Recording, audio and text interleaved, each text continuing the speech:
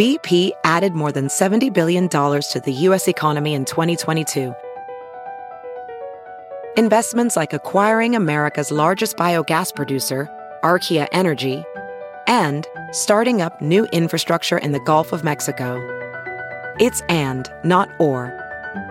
See what doing both means for energy nationwide at bp.com/investing in America. China Stories.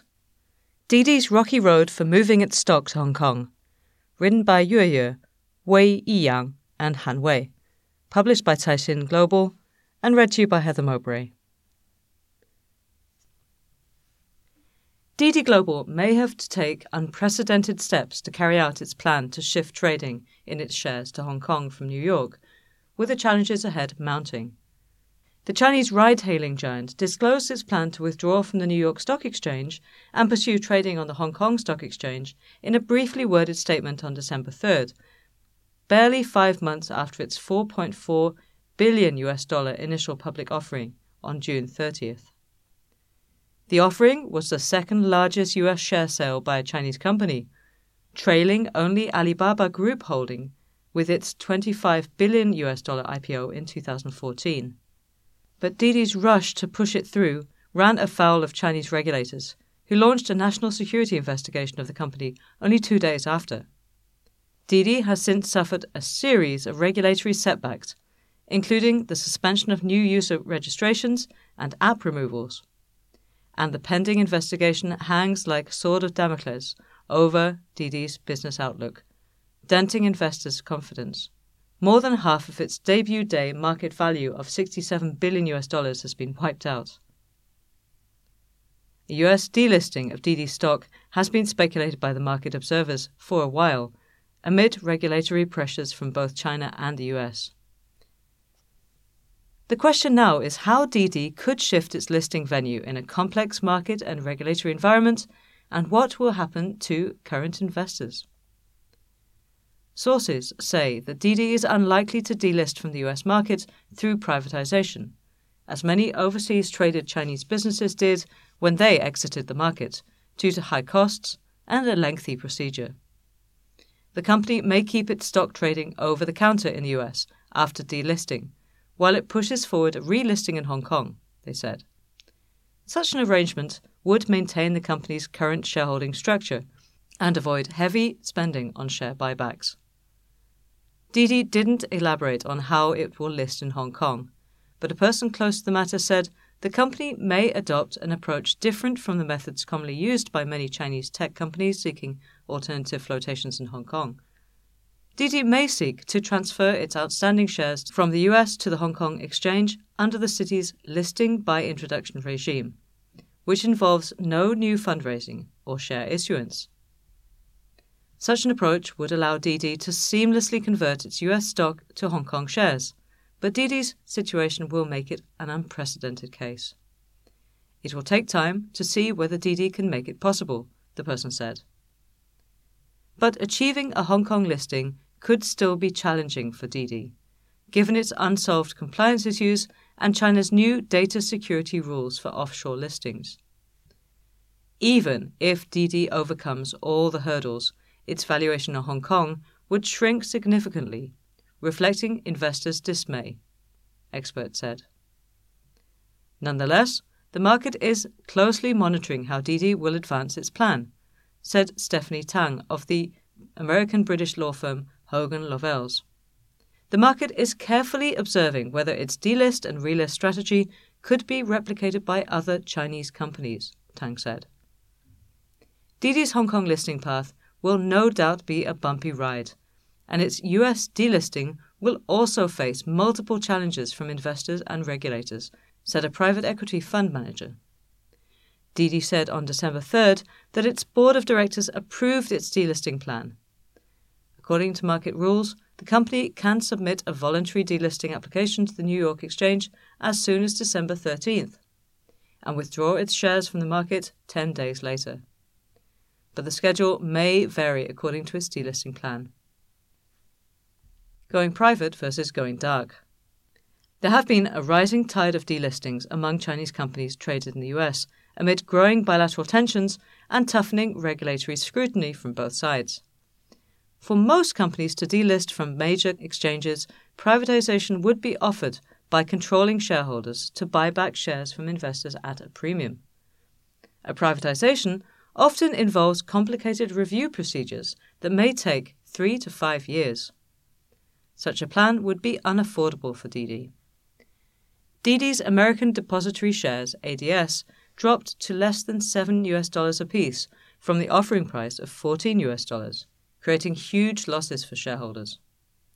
A low offer might set off litigation, while taking the company private at an offering price might cost more than $20 billion, accounting for all of the shares outstanding, an investment banker said. Didi will not go private, mainly due to the high costs, one person close to the company said. One solution for Didi would be to put the US shares on the over-the-counter market after delisting from the NYSE, a practice known as going dark, as it pursues a Hong Kong share sale, sources said. Stocks delisted from major exchanges can trade over the counter, where turnover and liquidity is limited. The arrangement would maintain the company's current shareholding structure and reduce disclosure requirements. For companies like Didi, with a clear relisting goal, going dark is a better option, the investment banker said.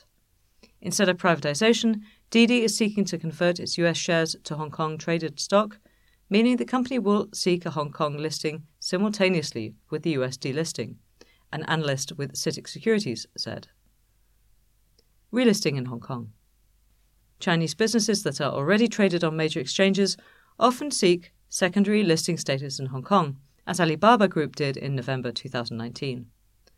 A secondary listing is subject to less stringent criteria, but requires a company to be traded on another market for at least 2 years, making it unfeasible for Didi, as it went public less than 6 months ago. Another option is dual primary listing, meaning equivalent primary listings on 2 capital markets.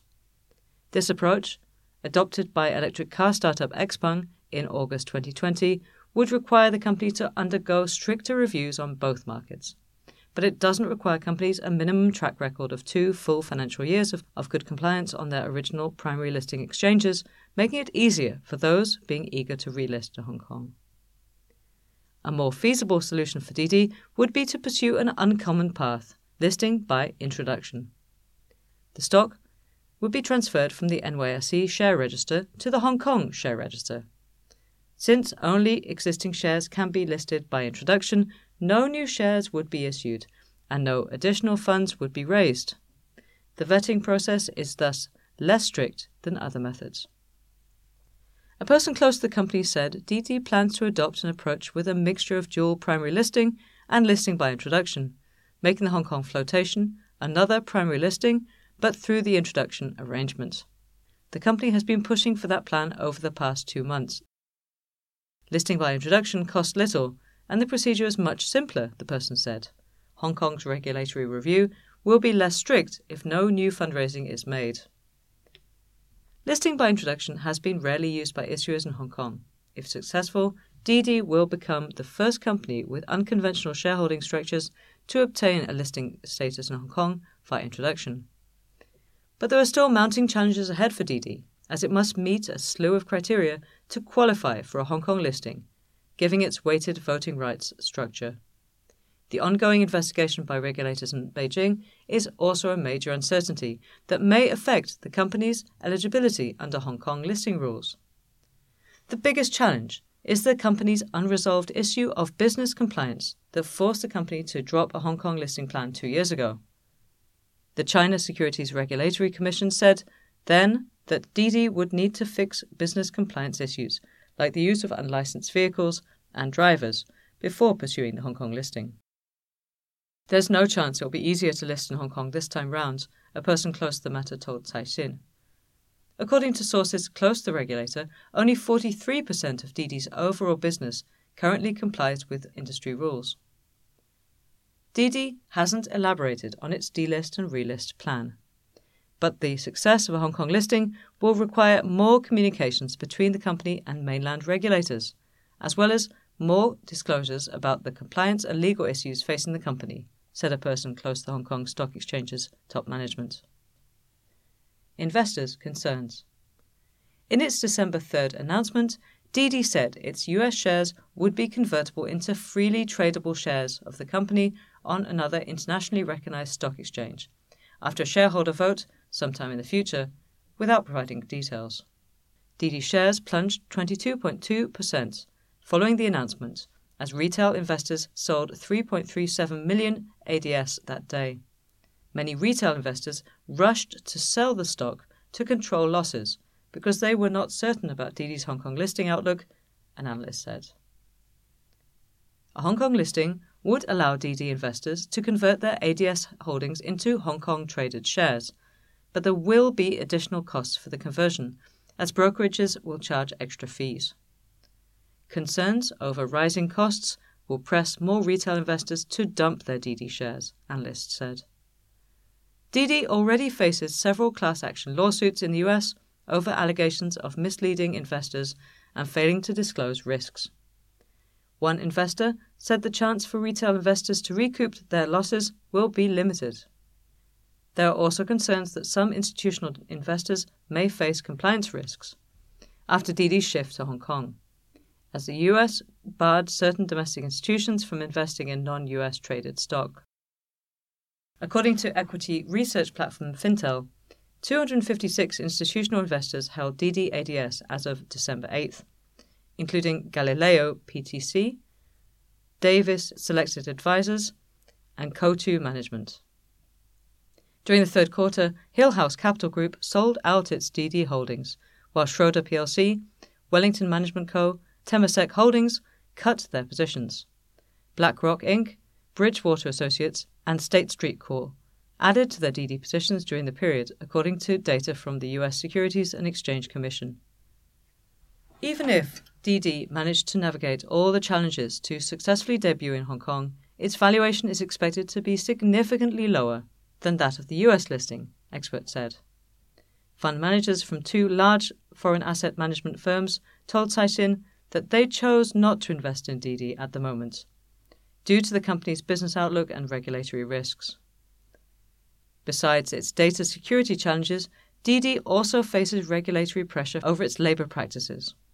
New guidelines urge ride-hailing companies to improve drivers' working conditions, including by being more transparent about their pay, providing them with social insurance coverage, and establishing effective feedback platforms.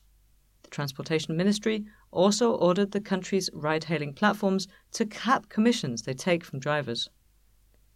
Under such regulatory pressures, Didi's profitability outlook is diminished, as Beijing's tightening rules on the ride-hailing industry bring profound impact to the business fundamentals, a Hong Kong-based hedge fund manager said.